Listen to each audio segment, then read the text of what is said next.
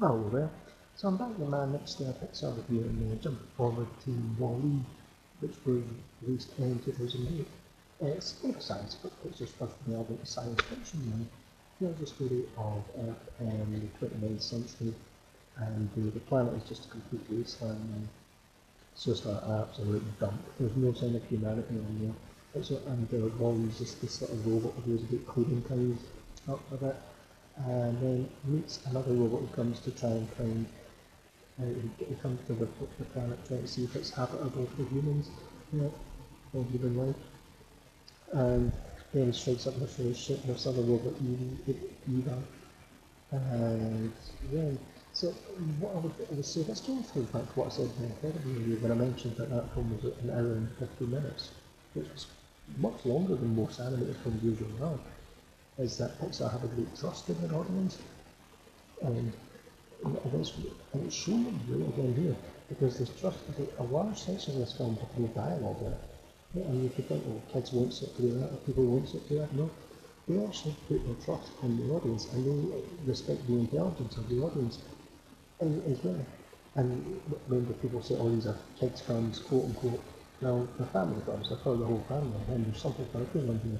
I always look at the take gambles but when they respect the audience's intelligence. Yeah, something like when people talk about the WWE family entertainment, they don't respect the intelligence of the audience, they just write childish nonsense half the time.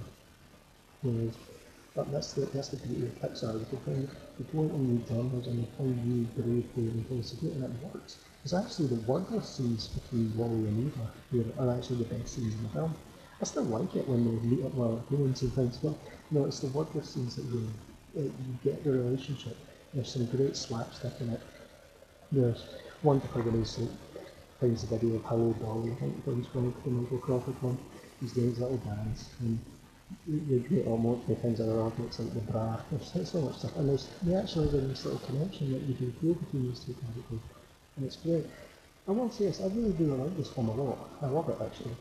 It maybe doesn't have the great rewatchability value of some of the other of the absolute top tier Incredible. It picks up on Flight Series Incredibles, as I've mentioned a couple of times. But I do think it is great in its own way, and it is such a great and it's still thoroughly entertaining film. I watched it again there a few days ago for the first time in about 5 years, and it was, but I still I like it a lot, really good film. Great film to sit back and watch.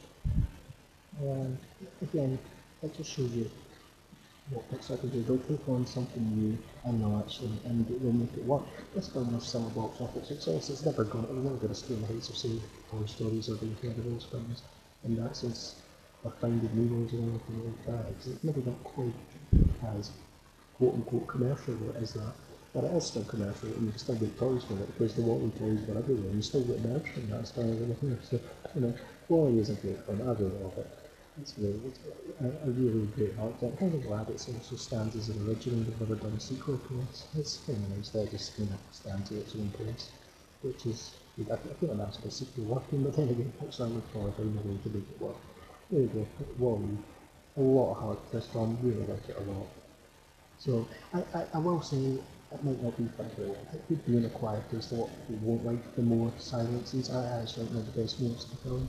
But I know what I can understand what that might not be to everyone's taste, but you know what, if you've never seen it, give it a watch, see what you think. Yeah, that's my WALL-E review. The next Pixar review I will be doing will be Up, which was directed by Pete Docter, who directs Soul, which is premiering on Disney Plus on Christmas Day. So pretty much the whole reason why I'm doing this review series, so look forward to that. So thank you ever so much for listening, and we'll be back.